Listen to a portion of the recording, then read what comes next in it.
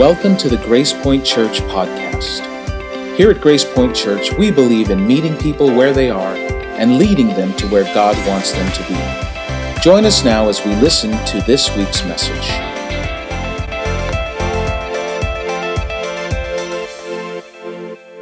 Today is going to be an invitation for some of you. For some of you, it's going to be a great reminder, but for some of you who are here, maybe some of you who are watching us online, today is going to be an invitation to re-engage. Because at some point in your life, for many of you who are here today, many of you who are listening to us online, at some point in your life, maybe years ago, you had an encounter with God. That encounter might have been you grew up going to church and your parents brought you to church every week, but then you got into college and you got your first job and you were out on your own, and all of a sudden it kind of just fell by the wayside and you stopped going. Or maybe for some of you, what happened was that you used to go to church and somewhere along the line you got hurt at the church. Somebody said something to you. Somebody gave you a look, or you had an experience and you decided this isn't for me and you walked away. Now here's the thing that I know, because I don't want you to think that I'm being judgmental here. But here's what I know, is that if I had experienced the same thing that you had experienced, if I had gone through the same thing that you had gone through, I'm certain that I would have responded the same way you responded. I'm certain that if I got hurt the way that you got hurt, or if I had all of these things in my life that came up and I just slowly stepped away from church and stepped away from God, if I had the same things that happened to you happen to me, that I would have made the same decision. Because for most of us, we respond reasonably to situations. And the things that happen to you are different from the things that happen to me. And the way that you respond and the way that I respond sometimes are different. For the most part, they're the same. And so today what I want to do is as we go through and talk about what we're talking about, I want to give you an opportunity to re-engage with the faith that you once had. The faith that you might have grown up with, or the faith that you developed, but somehow, somewhere along the line, you kind of stepped away from it. And the reason that I think that this is the perfect time of the year for us to do that is because as we've been talking about the arrival of Jesus, and last week as we talked about the light, here's one thing that I know, is that the light that is in you, that light that was planted there years ago, it never went out. It never disappeared. That as you face the situations that you face, and as you've gone through the life that you've lived, that there have been times where there was darkness, but the darkness wasn't enough to put out the light. And so even today, there are times in your life where you've been bumping up against something and you've said, "Whoa, I shouldn't be doing that," or "Oh boy, that's probably something in my life I want to change." And that thing that makes us feel like we're bumping up against something, that's the light that's in us that never really disappeared.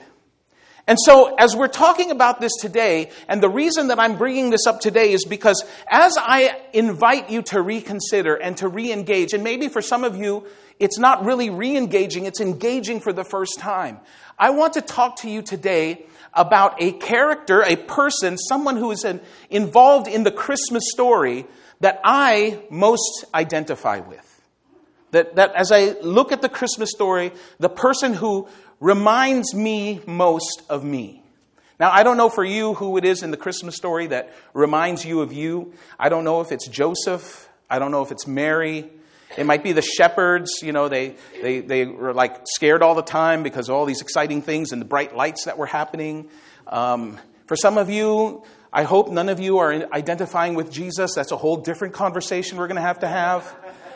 But somewhere along the line, I think that there's someone that we identify with. And today, what I want to talk about is, and what I want to suggest to you is that the person that we may identify most with is a person in the Christmas story who we don't really think a lot about.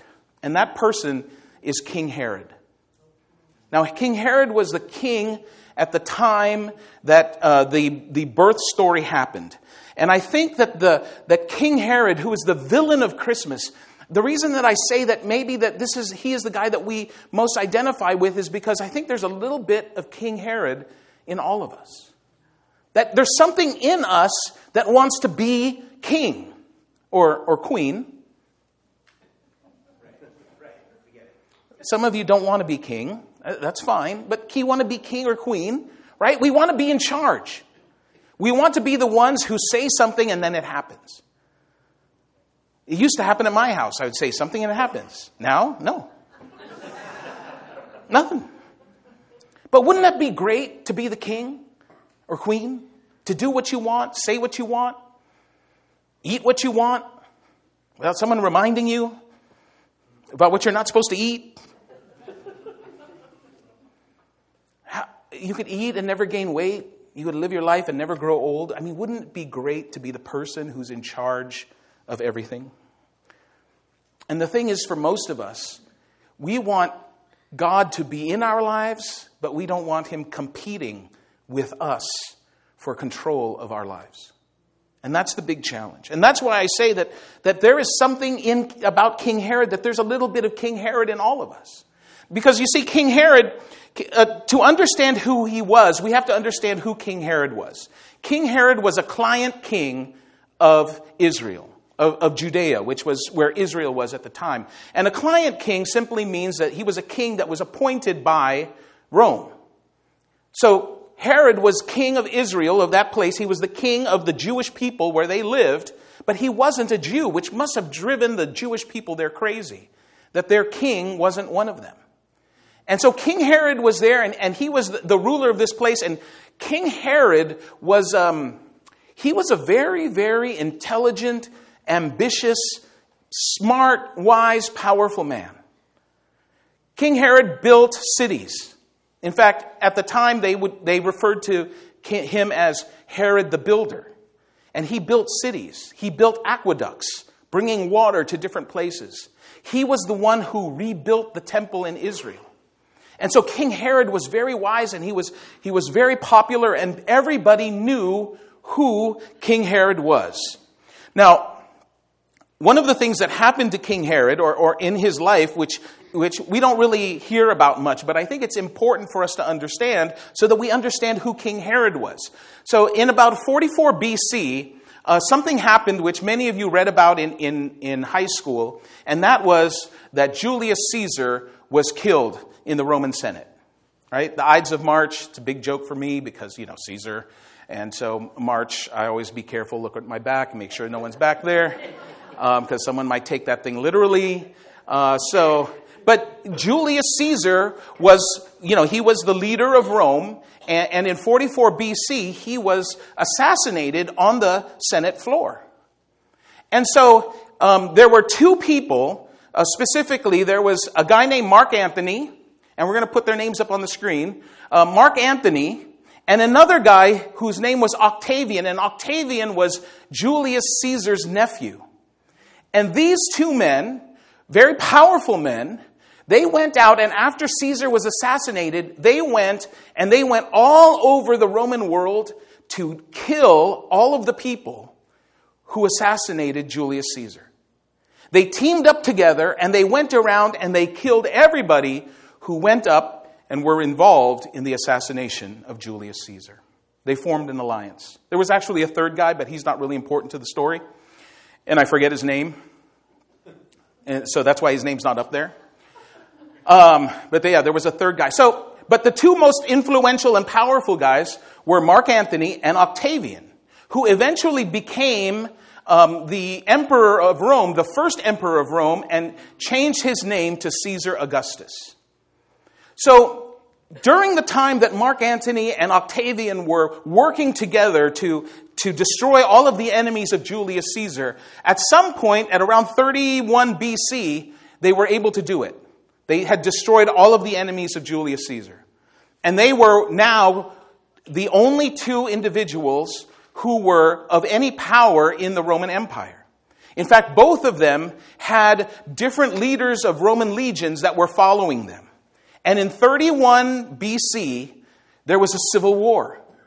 And the forces that supported Mark Antony went up against the forces that supported Octavian. Now, Mark Antony at the time had a wife, and her name was, Anybody remember? High school. Mark Antony's wife? Cleopatra. Cleopatra was Mark Antony's wife. Thank you. It's nice to know somebody still remembers. So Mark Antony, or Cleopatra is Mark Antony's wife. And the Romans could not stand Cleopatra. They were very wary of her, and the reason is what they thought was that Cleopatra, who was the queen of Egypt, and Egypt at that time was becoming powerful and prosperous, they were afraid that if Cleopatra became the wife of the Roman emperor, that there would be a union between the Roman Empire and the Egyptians would take over. So the Romans didn't like Mark Antony because of Cleopatra. But Herod, who was the king of Judea, the king of Israel at the time, he had to make a choice. Was he going to back Mark Antony, or was he going to back Octavian? And unfortunately, Herod, he chose the patriots. He chose Mark Antony. This is a prediction for next year. But he chose Mark Antony. And Herod would throw these lavish parties in honor of Mark Antony and Cleopatra. They would be days-long parties where all they would do is dance and drink. And he would shower them with gifts, and he had their full support.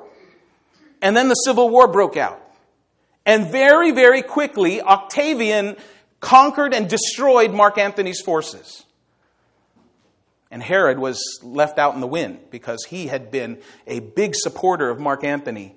And now Mark Antony had to retreat to Alexandria, and he was defeated. And now here's Herod.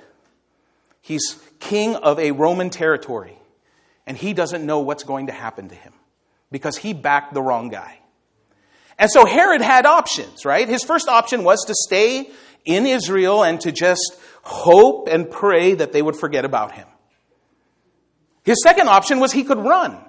He could get all of his stuff and, he could move to Cleveland. Nobody would ever hear from him again. But instead, because Herod was so smart and because he was so ambitious, what he did was he went and he sailed to Rhodes. Rhodes was an island, and on that island was where Caesar Augustus was. And so here is Herod, and he goes up to this island, and he gets off his boat, and he walks up and he says, "I would like to see Caesar Augustus." And everybody on the island is like, "Hold on, what are you doing here? I mean, you were playing for the other team. We're coming after you. Not right now because we're busy partying, but we're going to come after you." And so everybody there is surprised that Herod is coming to see Caesar Augustus. And so they tell him and they say, "Hey, Herod is here to see you." And he's like, "Who?" "Herod, he's coming to see you." "Okay, I guess we can kill him here." And they just let him in. And so Herod goes into the court where Caesar Augustus was. And he does this very, very bold thing. He stands up in front of Caesar Augustus and he says, "Caesar, you who are now the emperor of Rome, I was a supporter of your enemy, Mark Antony. And I supported him from the very beginning. And when I gave him my support all the way up to the end, I supported him. Because when I give my support to somebody, I give it to them up to the very, very end. And so today I am giving you, Caesar Augustus, my support. And I will support you to the end." And Caesar Augustus listened to this speech that Herod gave, and he was moved and he was impressed. And when Herod left there, instead of him leaving, in multiple pieces, Herod left there not only as the king of Judea, but he also gave him the territory of Jericho, of Samaria, and Gaza. He walked away with more than double the amount of territory that he had when he walked in. This is the kind of person that Herod was. But you see, Herod's problem was this. Herod's problem was he let his ambition and his self-interest get in the way, and he made unwise decisions. Herod had 10 wives. Already an unwise decision. 10 wives. He had many sons. And what would happen was, was that Herod, because he wanted to continue the line, he wanted all of the kings of Israel to come from his line. He would tell one of his sons, "You are going to be the next king of Israel," until his son did something wrong. And then he would have him assassinated, and he would go to the next son. And he would say, "You are going to be the king of Israel," until he did something wrong. And then Herod would have him assassinated. And pretty soon he would go to a son and says, "Do you want to be king of Israel?" And his sons were like, "No, hey, I'm okay. I don't want to be king of Israel." In fact, Augustus said that it's better to be a pig than to be a son of Herod. Apparently they don't eat pork as fast as they get rid of his sons. This is who Herod was. And Herod went through so much because he wanted to make sure that his lineage would remain, that he would have a legacy. And that desire to have a legacy got him into problem because he ended up making bad decisions. In fact, rabbis from that area would stay away from Jerusalem because they didn't want to come anywhere near Herod, because when Herod was upset, people died. And so they stayed away because they didn't want to ever deliver any bad news. And so here's Herod, and he is doing everything that he can to try to control the outcome of his life, to control the outcome of his legacy. And because of his desire to do that, there was nothing but chaos in his kingdom, in his kingdoms. So at the time that we get to the birth of Jesus, Herod is now about 70 years old. So he's an old man. And what historians tell us was that at 70 years old, Herod had a really, really painful kidney disease. Now, back then, they didn't have our modern methods of dealing with kidney disease. And so Herod was in pain all the time. In fact, he was in so much pain that he attempted to kill himself. And in those days, killing yourself was painful. It was more painful than the pain that he was feeling from the disease, but he just wanted it to end. And if it wasn't for his cousin who walked in on him while he was trying to kill himself, he would have probably been successful. But he ended up not killing himself. He ended up staying alive. And so here's Herod, who has for his entire life been trying to maneuver this situation that he was in so that he would be the one to decide who would be all of the kings that would follow him as king of Israel. And where he is 70 years old, someone tells him that there is going to be a new king of the Jews. And right now, that king is just learning to walk. And so this is where our story begins. We're going to see as Matthew tells it. And Matthew writes this. He says, "After Jesus was born in Bethlehem in Judea, during the time of King Herod," which is the time that we're talking about, the time when Herod was alive, he says, "Magi," or wise men, you've seen them on Christmas cards, the wise men came from the east, came to Jerusalem. And they asked, "Where is the one who has been born the King of the Jews?" And all of the people who were there and who knew Herod, and you knew Herod was the king of the Jews, they're like, "Shh, not so loud. Herod might hear you." But they don't know Herod, they don't know anything, and so they're just walking around the city, "Hey, where is the one who has been born king of the Jews?" In fact, they tell them, "We saw his star when it rose and have come to worship him."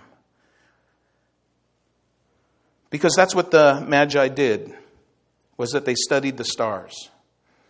And so it says, when King Herod heard this, he was disturbed, and all Jerusalem with him. Because when King Herod is disturbed, everyone is disturbed. Because when King Herod is disturbed, you don't know what King Herod is going to do. And if you're too close to King Herod, what he's going to do might happen to you. And so when he's disturbed, the entire city was disturbed. Because he is now hearing that there is someone out there who they are calling the King of the Jews. And if there was a King of the Jews, man, this messes up all of his plans. Because he had planned everything so that every king would come from him, from his lineage, from his family. And here was something that was coming to mess it up. And so this is what he did. The story says when he had called together all the people's chief priests and teachers of the law, because you see, Herod was not a Jew, so he did not understand this prophecy. So he called together all of the people who understood prophecy and understood the teachings of the Jews. He calls them together, and it says he asked them where the Messiah was to be born, because he didn't know. And so these Jewish leaders, they answered him. They said, "In Bethlehem in Judea," they replied, "for this is what the prophet has written." And they quoted the prophet Micah, who talked about the Savior coming. And he says this, "But you, Bethlehem, in the land of Judah, are by no means least among the rulers of Judah. For out of you will come a ruler who will shepherd my people Israel." And so what Herod says is he's listening to this, and this is the prophecy. And it goes on and it says this, "Then Herod called the Magi secretly and found out from them the exact time that the star had appeared." Because he wanted to know what was going on. He wanted to know what these people had seen. And then he says, he sent them to Bethlehem, because that's where the religious people told him that's where you go, because that's where the Savior is going to be born. So he sends them to Bethlehem and said, "Go and search carefully for the child. As soon as you find him, report to me so that I too may go and worship him." And this is like, everybody there knew what he was saying. He's like, tell them, because I want to worship him too. And yet we know that that's not why he wanted to know where this guy was. This guy being Jesus, right? He didn't go there. He didn't want to worship him. So it says, after they heard the king, they went on their way. And the star they had seen when it rose went ahead of them until it stopped over the place where the child was. So they knew exactly where this Savior was going to be. When they saw the star, they were overjoyed. And on coming to the house, they saw the child with his mother Mary, and they bowed down and worshipped him. Now today, when we talk about the word worship, we normally, especially in church world, when we talk about worship, we talk about music. But that's not what they're talking about here. When they talk about worship, they're talking about being in the presence of someone who is so great, who is so much greater than you, who is so magnificent, so powerful, that your only response can be to drop to your knees. And that is what they did. They bowed down and they worshiped him. But just 5 miles away from this, here's Herod. And now Herod is worried, because they went there and they've been there for a while, which he knows means that they have found who this king was. And that's why I say that there's a little bit of Herod in all of us. Because for many of us, I know for me especially, listen, I'm okay with leveraging God if he's going to do something for me. If I need God to help me work my life out, no problem. God, come on. Bring it on. But the idea of saying yes to God before we even know what the question is can be troubling. The idea of saying, God, I'll go, without even knowing where God wants us to go, can be a tough thing to do. Because we want to be in charge. We want to be the ones making the decisions. We want to be in charge of the outcomes. We want to be kings. Well, the story goes on and says this, "And having been warned in a dream not to go back to Herod, they," this is the Magi, "returned to their country by another route. And when they had gone, an angel of the Lord appeared to Joseph in a dream. 'Get up,' he said, 'take the child and his mother and escape to Egypt. Stay there until I tell you, for Herod is going to search for the child to kill him.' And so he got up, took the child and his mother during the night, and left for Egypt."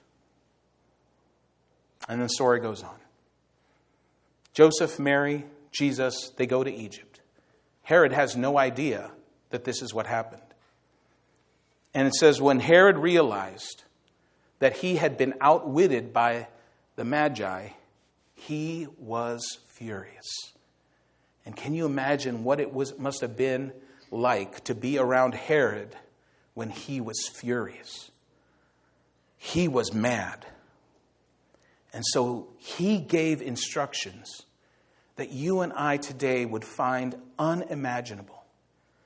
That if we heard that this was happening today, that you and I would think it is impossible, that no matter how bad, how cruel people can be, that there would never, ever be anybody who would ever issue an instruction like this. But Herod was furious. And he was at the end of his life. And he saw everything that he had worked for on the verge of falling apart. And so he did what you and I could never imagine anyone doing. It says, and he gave orders to kill all the boys in Bethlehem and its vicinity who were 2 years old and under, in accordance with the time he had learned from the Magi. And so that's what he did. He sent his soldiers into the little town of Bethlehem. And house by house, door by door, they went in and they found any boy who could have been in that age range. And I have trouble with that. I don't know about you, but if you show me a little baby, I don't know if they're 1 or 14. They just all kind of seem to be the same age. And these guys who were Herod's soldiers, the last thing they wanted to do was to deal with the furious Herod. So anybody who could even have remotely been that age, they went in and they murdered them in front of their families. And if any of their family members tried to stop them, they were murdered too. This was how furious that Herod was.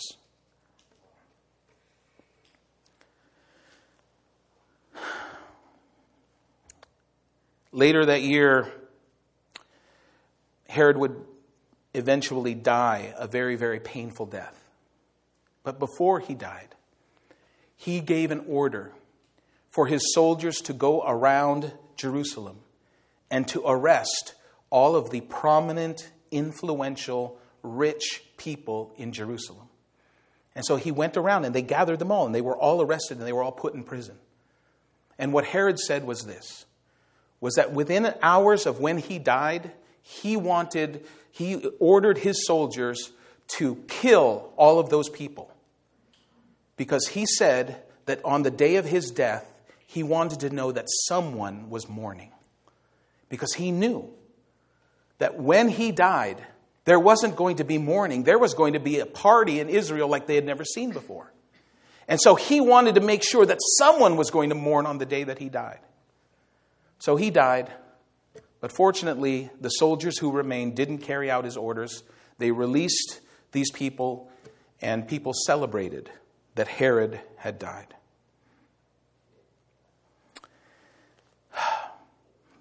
The story goes like this. It goes on and it says, after Herod died, an angel of the Lord appeared in a dream to Joseph in Egypt and said, get up, take the child and his mother and go to the land of Israel, for those who were trying to take the child's life are dead. And Joseph and Mary and Jesus went back to where they came from. And Herod, who was Herod the Great, instead of being known for the great things that he did, Herod ended up becoming a footnote in history. Herod ended up becoming a minor player in the most major story of history. That for all that he did to try to make himself great, that he didn't end up being great. I mean, can you imagine what that must have been like? Or what it would be like to talk to Herod now if he could just listen to the story. That someone would say to him, listen, Herod, you're going to be famous. He's like, oh, I like that. Herod, 2,000 years from now, there were going to be people all over the world in places that you've never seen before, places that haven't even been discovered yet, speaking languages that you've never heard, that will be telling the story. And that story will have you in it. And Herod would be like, yes, I'm so glad, that's so wonderful. And yet they would say, but there's bad news. Because instead of being the star of the story, you're just going to be a footnote for the story. And that for all that you have done, for all of the things that you have accomplished, for the great things that you have added to the community and to civilization, that you won't be known as Herod the Great. You won't be known as Herod the Builder. That you will go down in history as Herod the Butcher. And the world will remember you as the king who attempted to resist, who attempted to extinguish the light of the world. And he was so close.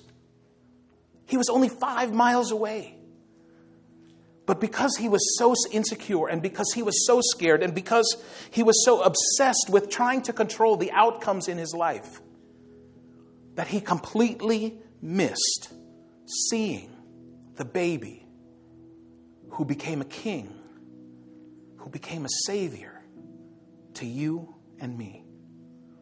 80 years later, Herod was gone, and John, who knew Jesus and spent time with Jesus, John, who Jesus loved so much and trusted so much, that when he was about to die, when Jesus was facing death, that he went to John and he said, "John, I want you to take care of my mother like she was your mother." And he went to his mother and said, "I want you to take care of John like John was your son."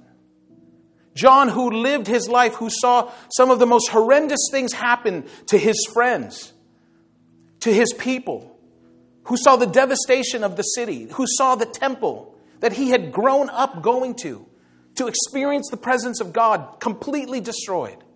John is at the end of his life. And he is now wanting to write down, he's wanting to record what he had experienced. And so John, thinking about all that he had seen, all that he had heard, all that he had experienced, not just during the time of Jesus, but all the way up through then, at a time where most people will tell you that it was one of the worst times in history to be a Jew, that John would sit down and he would write, thinking about who Jesus was, and he would write this: "In him was life, and that life was the light of all mankind." And then he wrote, "The light," and I think here he would have paused. He would have said, the light, the light. Jesus was the light, the light. And then turning it around, going from where he was talking about the past and saying he was the life, and he was the light, he said, "The light shines in the darkness." Present tense. It is shining right now.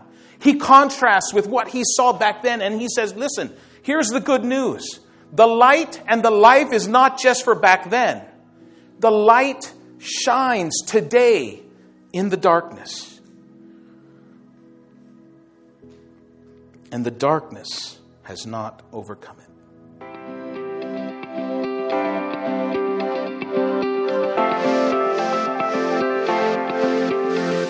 Thank you for joining us for this week's message.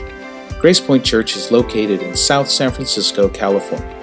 For more information, look us up online at www.wearegracepoint.com.